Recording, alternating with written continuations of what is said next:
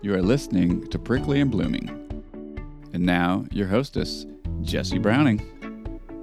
All right.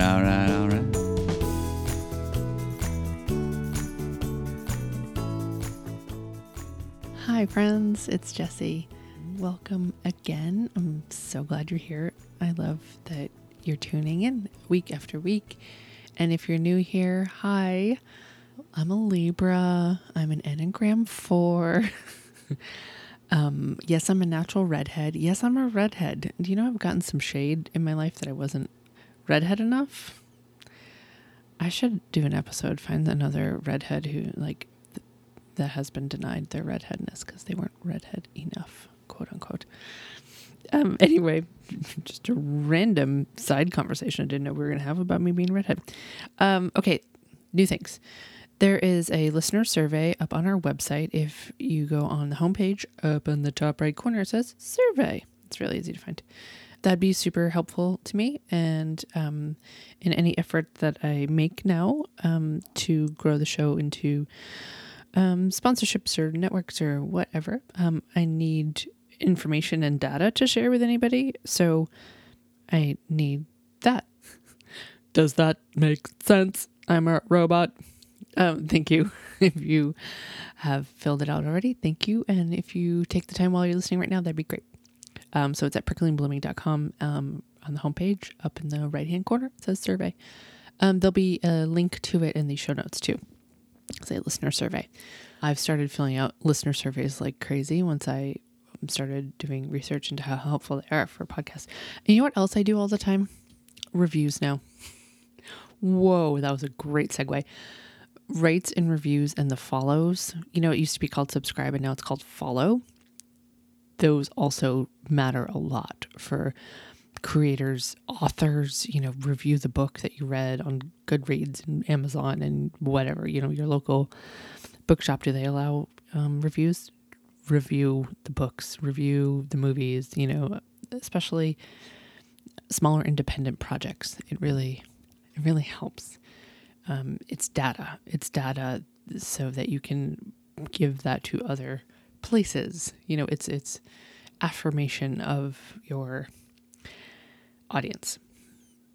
Does that make sense? So we got a survey, we got rates, reviews, follows, all that, all the time.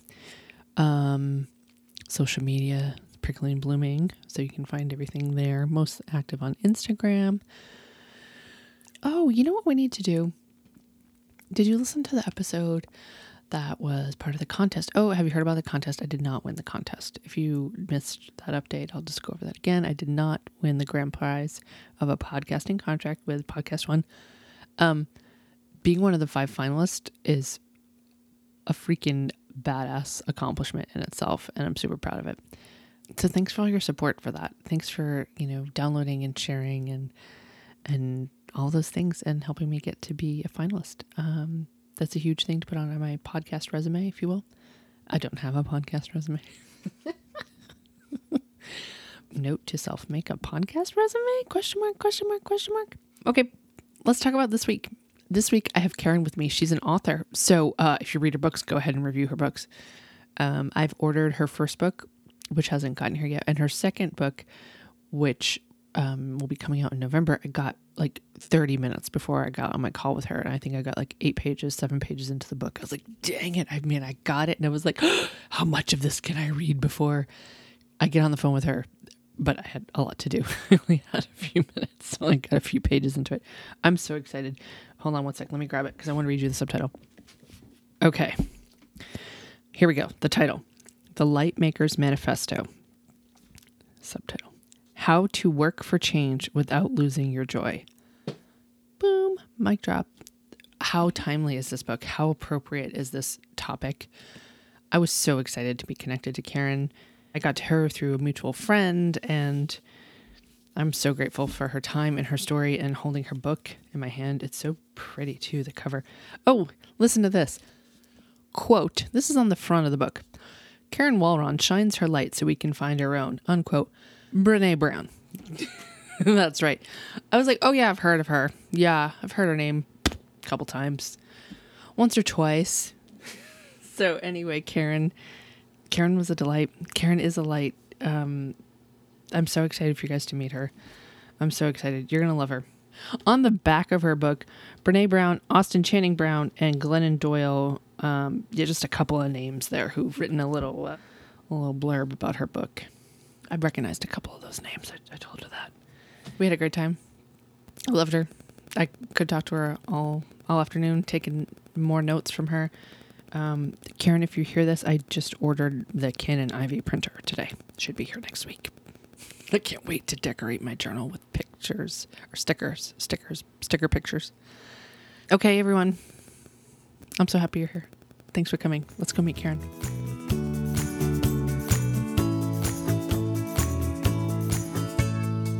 Hi, I'm here with Karen. Hey, I'm so excited to be here. Me too. I love to, full disclosure with people, we had some technical difficulties. We had some laughs before we even started. Here we are now. Exactly. Those are my best favorite moments of the imperfect parts of everything are my favorite. That's where I really enjoy. And that's the memory. I'm going to remember how this started. So thank you. Karen, what's a little bit to know about you before we know a lot about you? Ooh. What's your baseball? Yeah, what's your baseball card stats, Baseball card stats. That's really good. I don't play or watch baseball at all, so I have no idea how many stats I need to give you. Well, I live in Houston, Texas. I am an immigrant. I am originally from the Caribbean, from Trinidad and Tobago. I'm married to an immigrant from England. And we have our resident American daughter who's 17. And that's it. Let's see. My background is actually weirdly in engineering and in law before I became a leadership coach and an activism coach and an author. Okay. See, I knew there was going to be some interesting stuff. Okay. Well, you already talked about it. Never mind. I would say, what's your relationship to Texas? Oh, yeah. So how long have you been here? Ooh, so I moved. Well, that's a really weird question. So sometimes this starts our stories. Yeah. So I am the daughter of a petroleum engineer, and I'm from a country that oil and gas is a very, very big part of the income of the country. Mm-hmm. So I moved back and forth between Trinidad and Texas many times over my life. So I first came to Texas when I was about 3 or 4 years old. And then we moved to Trinidad when I was 5. And then we moved back to Texas when I was 11. And then I moved back to Trinidad when I was 14. And then I moved back to Texas when I was 17. And then I stayed in Texas until I was in my mid-30s. And then I moved to London for a couple of years. Okay. And then moved back. And then moved back to Trinidad for a couple of years. And then moved back. So it's a very hard question to say when I came to Texas because it happened a lot. A lot. I mean, when you were young and then not, then you finally settled here. Yeah. So far, yeah. With my life, I never know. Day ain't over exactly. Right. I love it. And have you always lived in Houston when you've come to Texas? Yes. Yeah, for sure. Yeah. Yeah. Well, except for 4 years, I went to Texas A&M University. So for 4 years, I was in College Station, but otherwise, yes, in Houston. Oh man! So I gotta ask, how did we go from engineering, petroleum, law, author? Yeah. Let's start there. Yeah, it's crazy. So I went to engineering school at A&M. My dad, like I said, was a petroleum engineer. I had no interest in petroleum engineering, but I became a civil engineer, a structural engineer, thinking I was going to build skyscrapers and suspension bridges and very sexy structures. And when you graduate in the late 80s in engineering, what you end up doing is working for the oil and gas industry, building pipe racks and refineries. And that was actually quite boring for me. Even though I enjoyed getting my engineering degree, it wasn't the life that I thought I was going to be leading. So I decided that I was going to go back to school to get a graduate degree. And I knew I didn't want to get an engineering degree because I figured that would just be more of the same. So I thought, okay, with an engineering degree, I could get an MBA or I could go to law school. And everybody I knew that had an engineering degree was getting an MBA. And LA law was on television and they made law look very sexy. So for that reason, I decided to go to law school. So I ended up going to law school at the University of Houston Law Center. And then, it was funny because everybody said, well, you have an engineering degree, you should do intellectual property law. And I thought, God, no, I'm trying to get out of this. I'm trying to get out of it. But then I finally thought, well, if everybody's expecting that, maybe I'll take a class. And so I took a class and actually really loved it. So ended up going back into the oil and gas industry, but as a lawyer. And so I worked doing mostly software licensing law. So a lot of like the licensing of intellectual property. And did that for, many years. I think 18 years total, I think after. Yeah, so I did for a long time. And then, I became a young mother and I decided that if I was going to work crazy hours, I would do it on my terms. I had been a very avid photographer, still am an avid photographer. And I had been blogging. I was I'm one of the OG bloggers. I started in 2004. I was going to say this. Yeah, so it was a while ago. The heyday of blogging, exactly. So I decided to quit my job and become really a photographer and a writer and doing a lot of public speaking and really sort of started my own business. And from there, my first book, The Beauty of Different, Observations of a Confident Misfit, was a book about the thing that makes you different is your superpower. Thank you. And it was a really sort of a calculated move for me to get into public speaking because as a lawyer, I did a lot of diversity, equity, and inclusion work. And so when you write a book called The Beauty of Different, you can not only speak to, different organizations and groups, but you can also speak to companies, right, about diversity and inclusion, that kind of thing. So that's sort of how I got here. I got certified in, I had met Brene Brown back in the day. Heard of her. Yeah, heard of her. Some people have heard of her. And so we were really, really great friends, and I still are, and ended up getting certified in her work, get certified as a facilitator in her work, and also a leadership coach, and was doing that for a long time until my publisher 2 years ago, a new publisher contacted me and asked me to write this new book that's coming out as we speak right now in a couple of weeks, although people have already been getting sneak copies of it, called The Lightmakers Manifesto. And it's about activism and how to work for change in a place that's in a time that's very, very, controversial and, there's a lot of discord in the world, and how do you work for change and keep being joyful in the process? And so that's the Cliff Notes version of how I got here. Right? I'm like, yay, let's get a shovel and we'll go dig it. Oh dear. Right? No, I'm kidding. Well, first off and foremost, I loved this journey. I've spoken to another, she was in chemical engineering woman from Houston who moved to Rhode Island. Okay. And now she owns a vegan plant-based, meat company. So I'm like, you're the second woman I've interviewed coming from this industry and then leaving it. And I'm fascinated. I have to connect you with her. Yeah, I'd love that. Yeah. Okay. So how do you keep your joy? I'm assuming that to be able to write about this is something that you've gone through yourself. Yeah, you would assume that, wouldn't you? Well,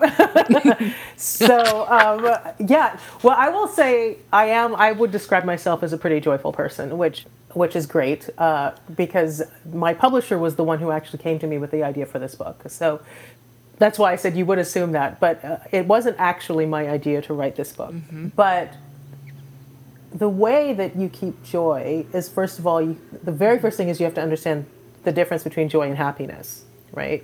Mm-hmm. And happiness, the way I define it, happiness is something that is sort of externally motivated, like you're happy when your barista gets your coffee right, and you're happy when people wish you happy birthday, and you're happy when somebody's kind to you.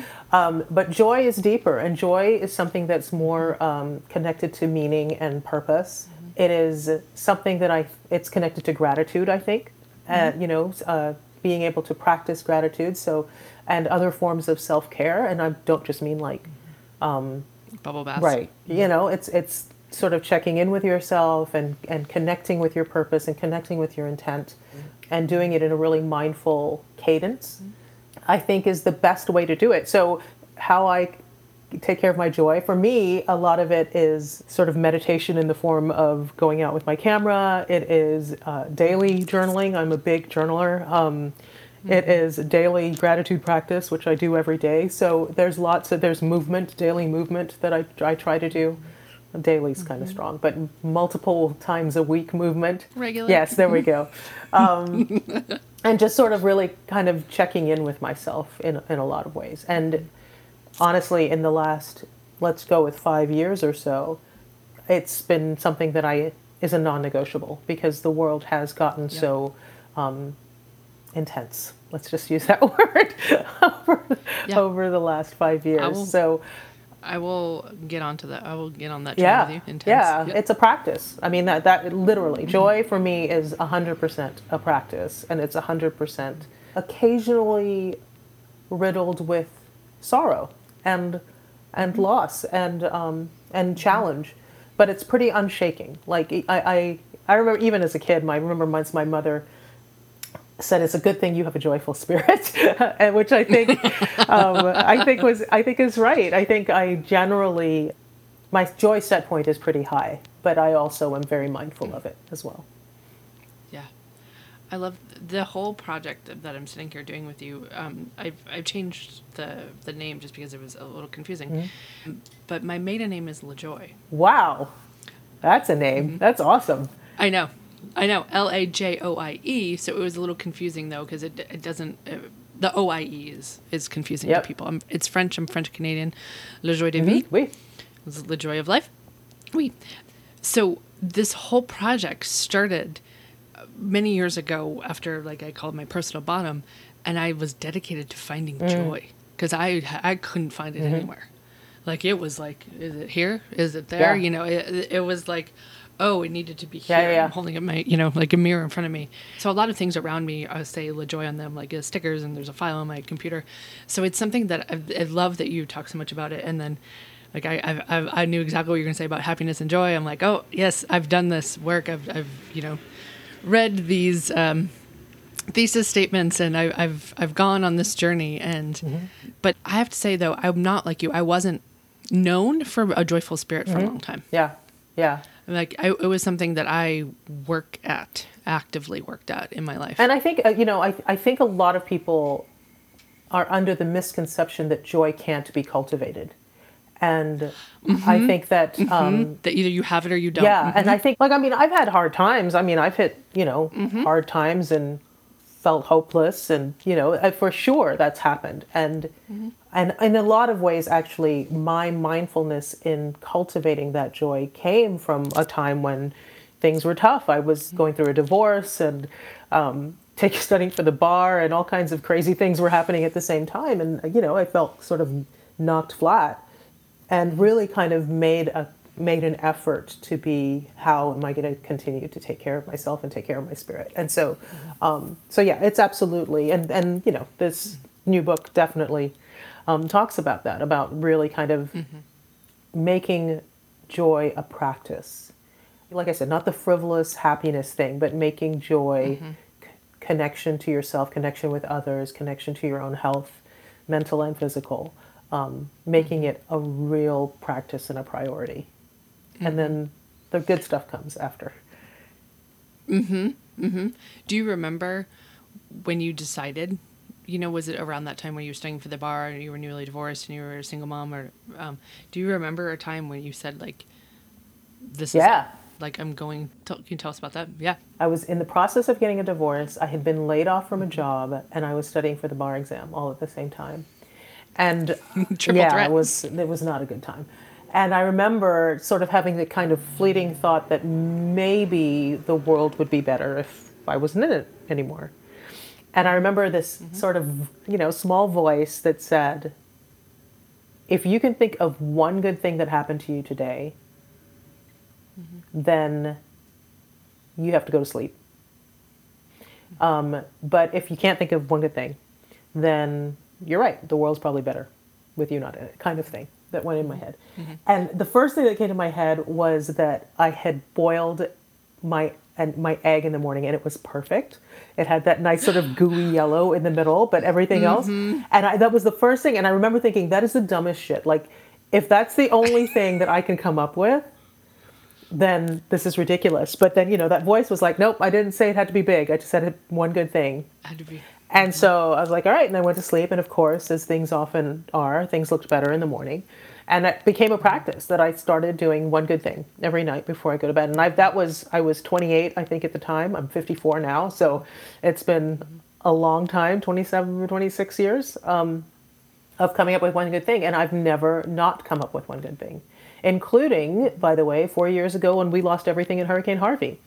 Even during that time, I've never not come up with one good thing. I've had other loss. There've been deaths. There've been, injuries. There've been scary doctor's visits with things. And I've never, ever not been able to come up with one good thing. So that was just a little practice that really has made all the difference for me. Yeah. I would call you an early adopter. Maybe, yeah. Yeah, it was a while ago. So, yeah, I guess that's true. You're an early adopter of the gratitude practice. Yeah, I really was. But it was that is a true story. That's exactly what happened. And how did you know? How did you know? Where did you hear? Where did that message come through to you to look for one good thing? Just intuition? Yeah, it was literally sort of a voice in my head, which has got its own problems, I suppose, that I was hearing voices. But yeah, it was literally just an intuition thing. It wasn't anything I'd read. It wasn't anything I'd studied at all. As a matter of fact, it was after that I did start, reading about different faiths, traditions, but it was that night happened before all of that happened. And I don't know, divine intervention. I have no idea, but I'm glad it did. Yeah. People have asked me if I read a book or went with somebody's plan or whatever, and I was like, no, I just said just not this. I just can't. Just not this. Yeah. Just not this was my guiding of okay, I don't want this. Yeah. So I started with basic things of I'm gonna try yoga. You are familiar with Marfa. There was a yoga studio and a gym, and that was it. I was like, well, I don't like gyms. I've tried gym before. I'm gonna try yoga, and I'm the last person that thought I would enjoy yoga. It was kind of like a what? And are you a yogi now? Do you? Wow, amazing. Yeah. No, yoga brought me back to life, if you will. It taught me how to slow down and breathe, and then exercise and everything. Gratitude, silence. Yeah. I had 4 small children at the time. Woo. It was the only quiet time I got. It was amazing. Yeah. But it was, now I can look back and say I had unofficially executed a plan to resurrect my life and joy or whatever, but I wasn't following a guru or a book or a planner that, at the time I was just following just like you, an intuition of I think this would feel good. Yeah. I think this is a way to maybe access something a little better than the, bad coping that I've had. And I want to be very careful because, this is not to suggest that sometimes professional intervention isn't warranted. I think that's true. But I do believe in also sort of tapping into that intuition and really stopping and listening. What is it that I need right now? One of the things that I share, so the book has a lot of journal prompts, and one of the things I share is sort of a daily practice of asking yourself 3 questions. And the 3 questions are, how can I feel healthy today? How can I feel connected today? And how can I feel purposeful today?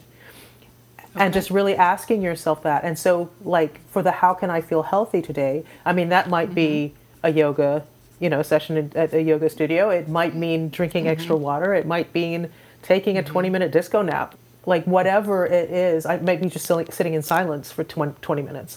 But really sort of the whole point really is more to take the time to check in and go, what is it that I need? How can I feel connected with a friend or somebody, else? How can I feel purposeful? What can I do to feel like I've given something of myself back? And that could be volunteering, or it could be writing, I don't know if writing a check, but it could be giving money or, giving a donation or just doing something that gives back. And by just sort of checking in with yourself every single day, and you may not, you'll forget one day or something like that, but just sort of creating that regular practice, I think is really, really important. I'm going to add that. This is my journal bucket. There you go. Wow, a whole bucket. That's impressive. Well, it depends on what, are you going to free journal? Are you going to do journal prompts? Are you going to, right? And then I have like these, a card reading every morning, that takes up a lot of the bucket. Amazing. I'm still reading. I'm still slowly reading through my Enneagram results. Wow. You've got the whole deal there. I just have one journal next to me, so I'm feeling a little bit underachieving right now. No, it's just I just have 3 journals in progress. Yeah, nice. And the bucket, unfortunately, I've opened a business in January with my husband, and that bucket has not been used as regularly as it was. Do you have those times too, where you find yourself, you're like, I said this thing back when the COVID started. I was like, turns out my habits weren't pandemic proof. Oh, interesting. Yeah. Yeah. How was that time for you? But you were pretty solid. I'm pretty solid in a journaling practice routine right now. But I will say one thing that was really interesting about the pandemic, and this was accidental, but my husband, I'm married to, and I'm the mother to 2 people who are very artistic. They can sort of draw and be very, they're just way more talented in that area than I am. And for some reason, my husband brought me, for Christmas, he bought me a tiny little sketchbook. And it was it was a stocking stuffer. And he bought me that, and he bought me like a couple of pencils. And I have no idea why, because there was never anything, but I was like, all right, well, I've got this sketchbook, I'm going to go use it. So I literally, I think the day after Christmas, I went to an art supply store, and my daughter was like, oh, what you do is you just take a pencil and you sketch it, and then you use ink and you ink it in, and then you use watercolor and you color it. That's how you do it. And I was like, okay, all right. So I went and I got those 3 things. And I started doing a daily sketch, just a sketch a day. And it was abominable. My work was so horrible. But then the pandemic hit. So that was like Christmas 2019, I guess. And then the pandemic hit. And then I've stopped now because I just figured this can't be healthy. I started recording COVID numbers. And I was like, I'm going to do this till it goes away in 5 months, right? Funny me, right? In 5 months when it's all gone, and I'll have this record. Totally. And so I do a sketch, and I'd be like, this is how many are in the world, and this is how many are in the U.S. And then finally I was like, oh, well, that's not worth it anymore. But I know this isn't visual, this podcast, but I'll just show you, so now I've actually abandoned the small sketchbook, but I actually do a lot of sketching. Let me find one that has a not too embarrassing page on it. I now do my pages, but I do little sketches at the bottom and everything else. And they've gotten way better. You can actually now sort of tell, what they are. You can tell pumpkins and the flowers and lilies. So it's funny, you can tell. And that is now this is actually a picture. We have a big star that hangs in our light, and then hang on, I've got wires and everything here, and then just a ginger flower. So I've started doing that every night. So I do I sketch at night, and then the next morning I write on the page that I've sketched, and that's sort of happened. So that sketching practice actually started in a lot of ways because of the pandemic.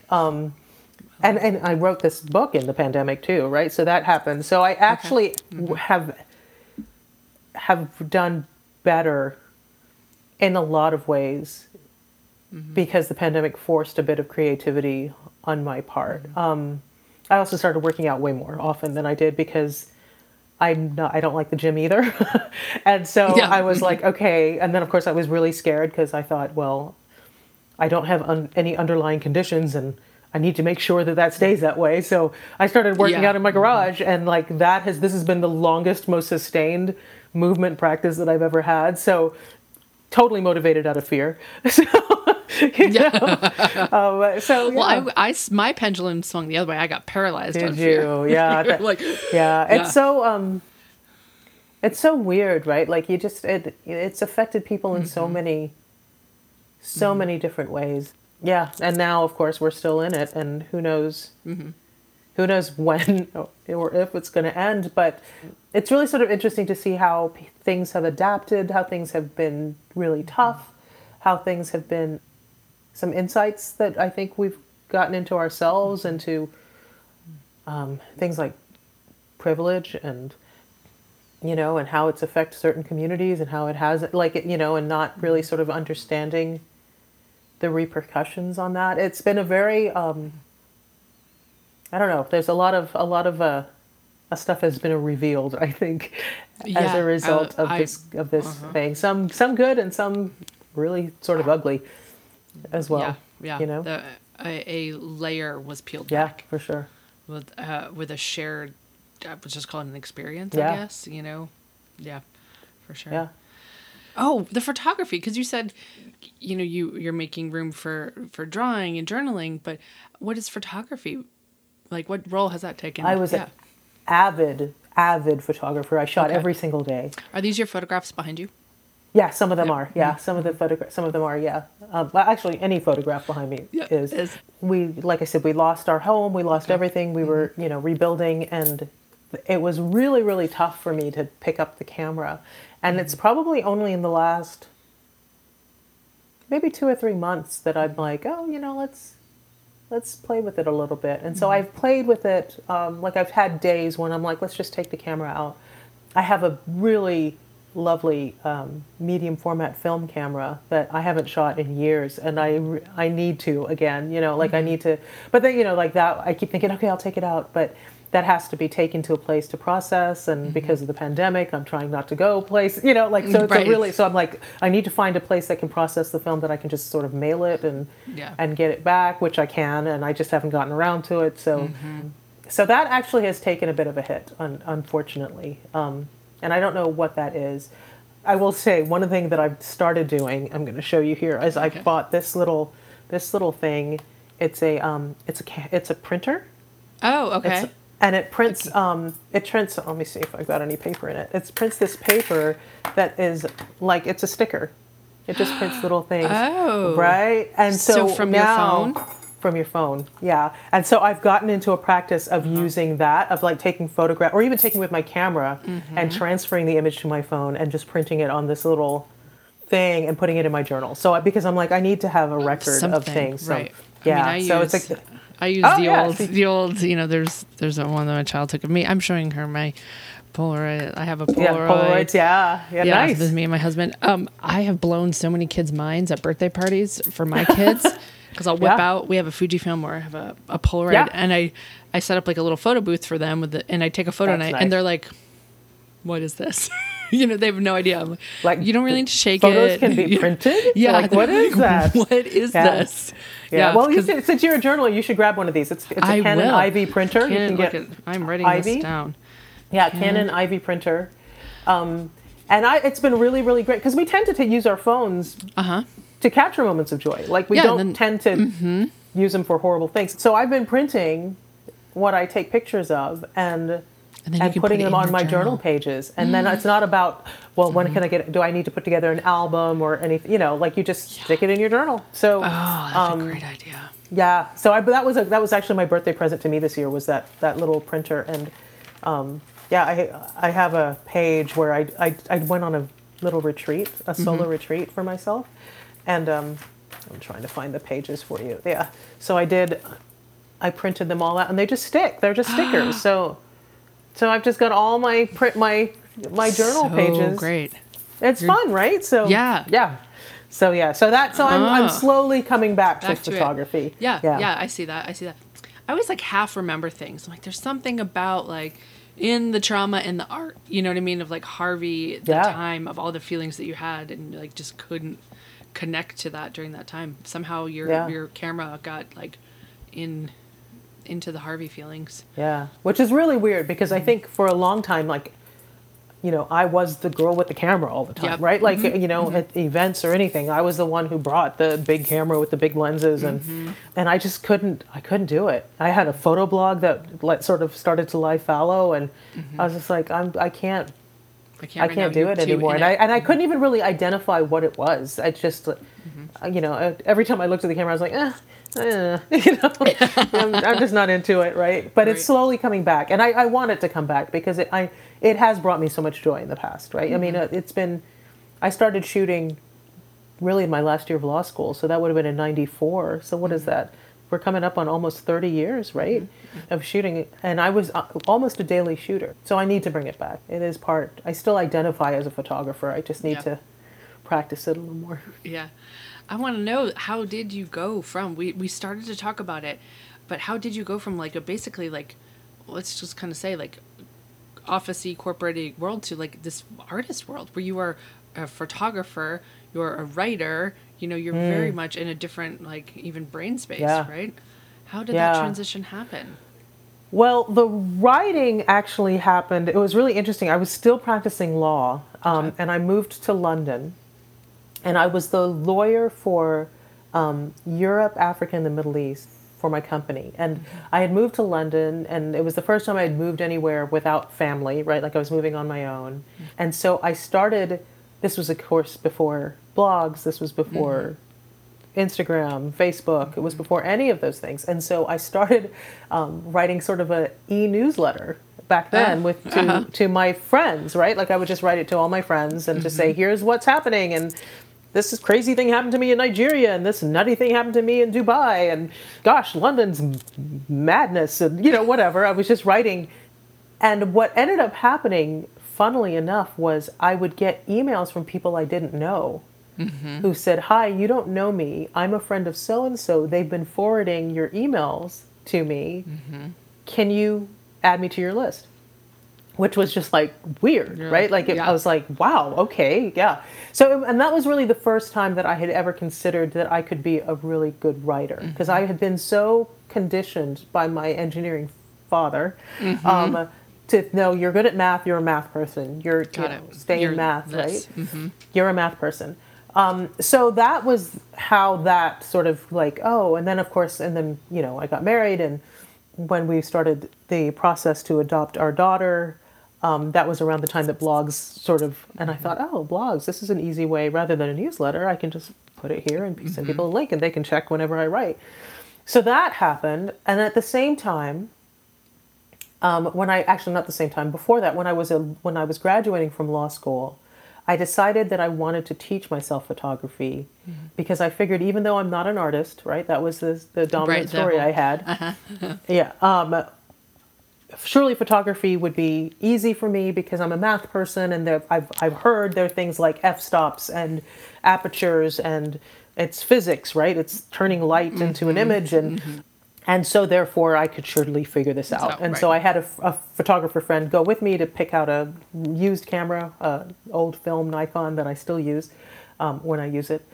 And and then that just, suddenly I realized I was actually not bad at it. But I kind of entered it thinking of it as an engineering-y tool. Yeah. The most than anything else. Mathematic of art, if you will, right? In a lot of ways, right? Yes. Like that's what I thought. It was like, it's math and physics, so I can figure this out. Like I may not be an artist, but I can figure that out. And then of course, you know, you start writing and you start creating art, suddenly you're an artist. Right. Which is what happened, kind of. Right, that's totally. Tell me again, when did you publish that first book? Oh, Lordy. 2010? Let's go with 10. Okay. I think that's about right. Yeah, 2010. So 11 years ago. It's been a long time. And that came about from your photography work, correct? Yeah, it is. It is a definite photography and essays kind of book. I've always described it as a bathroom book. Like it's the kind of book you can keep in your bathroom and then just pick it up anywhere. Like just open the pages and do that. So this book that's just coming out was actually a real stretch for me because I didn't really think I could write without shooting, right? I did both always, and even with my blog and everything else, it was always photography and writing involved. So it was a challenge. It was great. It was a joy to do, but it was definitely me stretching. Yeah. So I'm assuming that if they reached out to you and asked you to write this, it was they knew that you had the expertise and knowledge to write about this.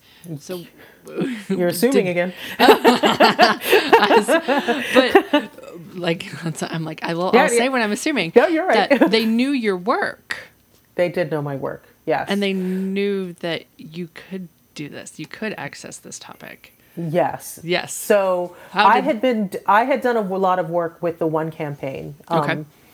where I had traveled to Africa three times eventually, but I had done it several times.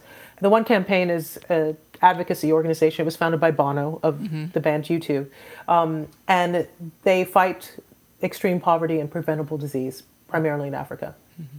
And so I had done that a few times. On one of those trips, I had met a woman, Kathleen Falsani, lovely woman, who is a religion writer. She's a journalist. Okay. And she wrote a book, edited a book called Disquiet Time. And it was, I forget the tagline, but it was something like essays on the good book from the faithful, the doubtful, and a few scoundrels, or something like that, right? And so she had invited me to contribute to this book. So I did. I wrote an essay in it, and this was years ago. But this publisher had got a copy of the book, and she read the essay and liked it. And so she went to my website and started following my blog, and then signed up for my newsletter. And I had written a newsletter about gratitude. And so she came to me, and so she had explored the blog. She'd seen pictures of me traveling in Africa, and me talking about you should vote, and occasionally saying things like that were sort of activisty. Contacted me out of the blue, just sort of cold called me and said, I think we are looking for a book on this intersection, and I think you could be the person to write it. And luckily for me, it was at the beginning of 2020. It was like January 2nd, 2020 when I got this email. And I had chosen for my words for the year, bold and experiment. And I think in any other year, I probably would have deleted the email. I probably would have been like, I don't know this person. But then I saw it and I was like, sure, why not? Let's talk. And so we talked, and then and I'm going to do it. And it was an absolute gift, because the book, I interview lots of people who are doing amazing things in the world, like Brene Brown, like Tarana Burke, like Valerie Kaur, like Brad Montague, like a bunch of really amazing people. And of course, 2020 is when everything in the world blew up, right? Yep. Like there was, the pandemic, George Floyd, Breonna Taylor, like so much really horrible, unprecedented, horrible things were happening. And interviewing these people it was a gift, because every time things started to feel really dark, I would end up with an interview with somebody, and I'll be like, oh, okay, there's people out there that are going to take care of us. Like there's people out there who are, and so it was a real gift to be able to do that in that. But yeah, it was in a lot of ways very serendipitous that I got to write the book. And the timing. But yes, they did know. Yes, the timing is something else, right? Yeah, like, right. I remember actually when we finally got like the book deal signed and everything, she contacted me, for the first in January, and I don't think we actually got everything signed until April, and I didn't start writing it. And that's, of course, by then we're now locking down, right? And then a few months later, I think George Floyd happened, and I remember she emailed me and she said, I feel like I owe you an apology making you write this, right? Like now, because this is, how the hell do you find joy when the world is on fire? And I told her, I laughed and I said, actually, it's been this gift because I'm interviewing some pretty fabulous people. And also I admitted in the book, I had never considered myself an activist, despite having done things in the world. And and when she asked me to write the book, I was like, yeah, sure, I can do it. And thought, I can't do this. I'm not an activist, right? But then I started thinking, well, I'll interview people who I consider activists. And so Brene was one of the first names I wrote down. And then Tarana Burke, who founded the Me Too movement, she's a friend. And so she was the second person I wrote down. And Valerie Kaur was somebody I sort of knew peripherally. And she's a SIKH, S-I-K-H, activist. And so I wrote her down, and then I realized that my definition of activism, which for me at the time meant getting tear gassed, getting arrested, standing in front of a tank in Tiananmen Square, right? Like sort of these death-defying kind of things. None of these, well, Valerie actually has done some of that, but none of these other people were people that, even if they've done it, they're not known for it, right? Like Brene's not known for getting arrested or tear gassed, and Tehran is not known for that. So then I started to figure out, well, clearly my definition of activism needs to be figured out, because why are these people considered activists but I'm not? And so for me, I decided to come up with a definition that made sense to me, and it means being led by your values to purposeful action in the hopes of making the world brighter for others, right? So letting your values lead you to... I'm going to have to Brene Brown you for a second and be like, okay, yeah, again. Course. Right. So it is being led by your values to purposeful action in the hopes of making the world brighter for others, right? Yeah. And so once you start thinking about that, now it can be things like organizing a movement of people to help support women who have been victims of sexual assault or violence, right? Or it can be using your considerable platform to fight discrimination, or, or to do anti-racism work. Or it can be, in the case of Brad Montague, creating funny films with your young brother-in-law who calls himself Kid President and brings hope to, people around the world. So now that starts to feel better and more accessible. And now it's possible for you to start thinking, oh, you know what? Like, activism isn't this scary, intimidating thing. And it actually can be something where I harness the stuff that I really love to do anyway, and figure out how can I do that to be of service. And then the joy sort of is easy to follow from there. It unfolds, yeah. Yeah. I was having a similar experience to you. I started this project in January of 2020, and during COVID, these were like, having these interviews were little vignettes of like just this outside world that was greater than this like sludge. My husband and I were trugging through owning small businesses in the service industry in tourism towns. It was a little rough last year for us. And I would come in here and lock the door, and all the kids were out doing school, and I would sit down with a woman I've never met, and she was somewhere in the world, and I would record her story. And I was just like, I don't know where I'd be without this project right now. Like, it was the light for me. Yeah. And then, I wanted to touch back on something that we talked about, finding joy when there's sorrow. When sorrow is like really present, I find it's actually, in those moments, it's actually easier for me to identify like the one good thing that day. Yeah. Actually, it screams brighter for me, where I'm like, well, that flower was really fucking gorgeous that I saw out on the, it's funny, I don't know if that's my mindset or just who I am, but like when things feel hard and dark and like, I find it easier to see. Well, and I suspect that you also find it easier because you have cultivated a practice of doing it, right? So same thing for me, like with Harvey. When Harvey, I would say, Like with Harvey, for sure, like I would, literally we had just waited out of our house for the last time, right? And in tropical storm weather. And my daughter's best friend's family took us in, and I didn't know them very well. I knew their daughter because she would come spend the night with us, but I didn't know them. And they like just being able to go to sleep in a warm, dry bed of these really kind people who I barely knew. Like you're like Susan that's some and Greg, right? Exactly, right? Like I mean, literally, it was sort of that way. We stayed with them for 4 days, and. And I remember we waded through this water, and her husband, Dustin, was waiting for us with his pickup at the end, after crossing this swollen bayou, and he drove us home, and we're dripping, and they had, his wife had made some soup and had tea, and it was waiting for us, and, and with towels, and just like, oh my, that's amazing. And how lucky are we? And, and every single day there was something else. There were strangers coming to help muck out our house, or a friend of mine had an empty garage apartment and I got to stay in her garage apartment. Like every single time there was unfolded. Something that felt huge for us, even though I think if I were in their shoes, like it would be a no-brainer. Like if I found out that my daughter's best friend, they were homeless, I'd be like, come stay at the house, right? Yeah. Like I would never, and I'd be like I'm not putting myself out. Like that's just what you do, right? But from the, on the receiving end, it was like, this is big. Like you don't know who we are, right? Like you don't know. And for us to do that. And so it's really, but I don't know that I could have done that if I hadn't had 20 years of like making sure that I was looking for it every single day. Yep. Because then it came really easy, right? Like, but there's always, I mean, if you're sitting with somebody in the hospital, there's always going to be a kind nurse or a doctor or somebody that does something really sweet for you. Every day. It's easy to find. It really is easy to find, no matter what. Mr. Rogers, right?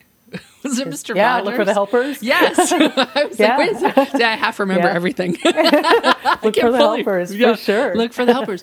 And I think, I love what you said, that like, of course, if you were on the other side, if you found out it was your daughter's, or you were like, come right over, we're here, the light's on, I'm working on the soup. Of course. It's funny that we just forget to put that in the reverse. We all, I don't think we all, but most of us are so trained to be the helpers. It's so hard to be the helpee. Oh, right. It's something I continue to work on. I'm Right. awful at it. I don't like accepting help. I don't want to, and actually, so we ended up leaving these because I barely knew them, and we couldn't. But we knew we'd lost our house. But another friend of mine who I knew better had this garage apartment, and she said, "Where are you?" She called me, and she goes, "Well, I have this empty garage apartment. Do you want it?" And my first thought was no. Like, no, I'm not going to live in your garage apartment. That's a lot. Like, I wouldn't. Right. And so she said, because she had been organizing volunteers to help, and she said, "Look, you're either going to take it or I'm going to give it to one of these volunteers, and I don't know them. So honestly, you'd be doing me a favor because I know you and your family if you took it." And when it was only because she put it that way, right? Where That it you was were like, okay. you do me the favor of taking my thing. And I'm like, Right. well, okay. Then. I will give you that. Right? Well, and clearly it wasn't. But it's so funny. Like, it really needed her. It was so smart of her to do it. But for her to Yes. frame it that way, for me to go, oh, yes, okay, then that's fine. I've been trying to to work the muscle in little ways. I tell my husband about it when it happens. Like, one was the other day. It was our anniversary and we went and got massages, and we got there and the woman was like, "Can I get you anything to drink?" And we drink sparkling water. This is going to be, I have one right now. I'm showing Karen. And she was so lovely. And she was like, "Could I get you something to drink?" And I was like, "Do you have any sparkling water?" And she's like, "No, but the store's right there." I mean, it literally was right there. "I can go get you some." And I was like, like, no, it's okay. And I was like, Yeah. okay. Yeah. And I said to my husband later, I was like, "Wasn't that good?" I said, "Okay." She wanted to host us. She was proud of her business. The store was right there. I could see it was right there. She was delighted. She was like, "What kind?" And I was like, "I don't know. I like sparkling water, like Topo Chico." "Oh, you guys don't have that here." And she came back and she was like, she had 4. She was like, "Here, and give us one now." And she's like, "Do you want those for later?" And I was like, "I sure will." Just like a thing like that, where normally I would be like, no, it's okay. It's kind of that polite stuff too. There was another one recently. We were out for dinner with friends, and I have celiac disease, and it wasn't that, it was something else. Like, I wasn't feeling well, and I was like, oh, and her partner, this guy, was like, "Well, we have some," I mentioned it because I just wanted to acknowledge, because they were treating us to dinner, and I was like, wasn't really eating because I was like, "I don't feel good." And he was like, "I have some Tums in the car. Would you like me to get them for you?" And at first I was like, sure. Yeah.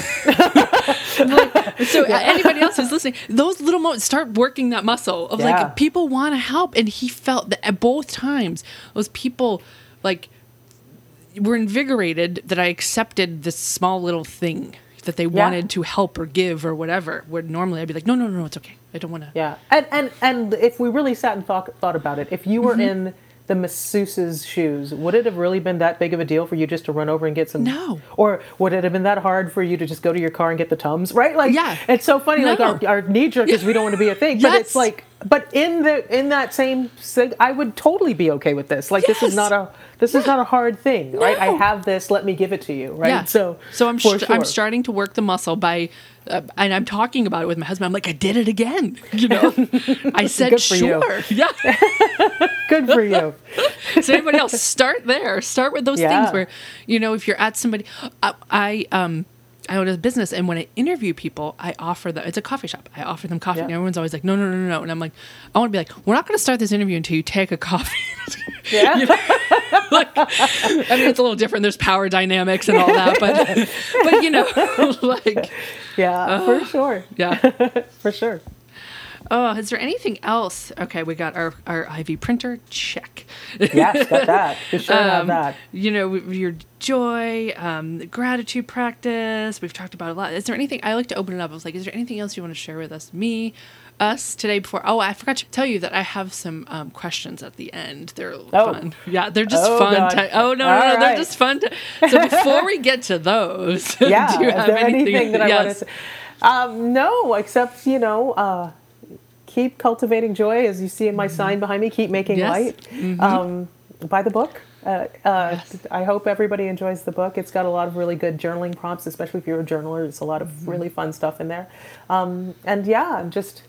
We live in a decent world. Sometimes we just have to look a little bit harder to find it, but it's still a decent world, and I do believe that. There. Check. Yeah. We're leaving it there. That's a beautiful place to leave it. Okay, ready? Yeah, I guess so. Cilantro, yes or no?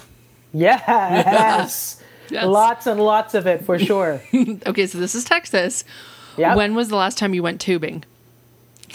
Oh, my God. Right? It was maybe, I'm going to go with like almost 30 years ago. Wow. And I actually had a bit of a scare. Like I got dumped over in the middle of some rapids and it scared me. So I have not been back. But I would do it again. I would definitely do it again. So, but it's been a long, long time. I haven't been to New Braunfels in a long while. Yeah. This one, not Texas. What was your first job? Like just your first, like high school job? I didn't work in high school.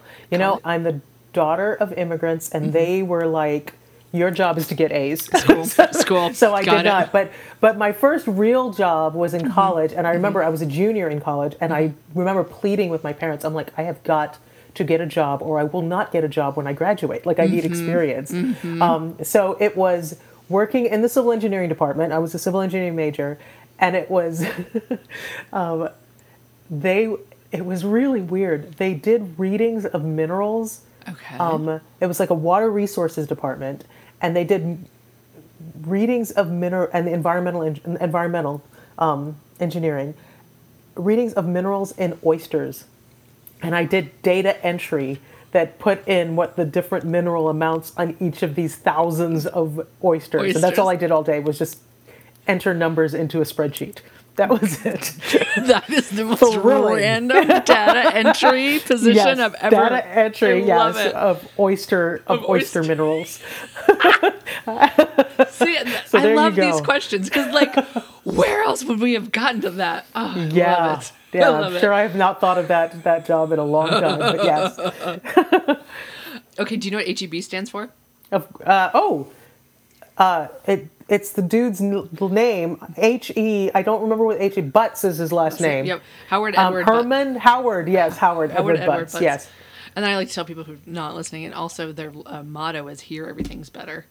Oh, fair enough. That's their. I did not know that. It's the HEB. Okay, let's see. 1, 2, 3. Okay, now this is like culture, food. Whole Texas. Here we go. Okay. When you're at barbecue, right? You've got your ribs, you've got your brisket, you got your potato salad, you got your beans, you've got your bread, right? Do you eat the bread? How do you eat the bread? Wow. I know, right? It's deep. I rarely eat the bread. I rarely eat the bread. Like I think usually the potato salad is enough of a starch for me that I don't really eat the bread.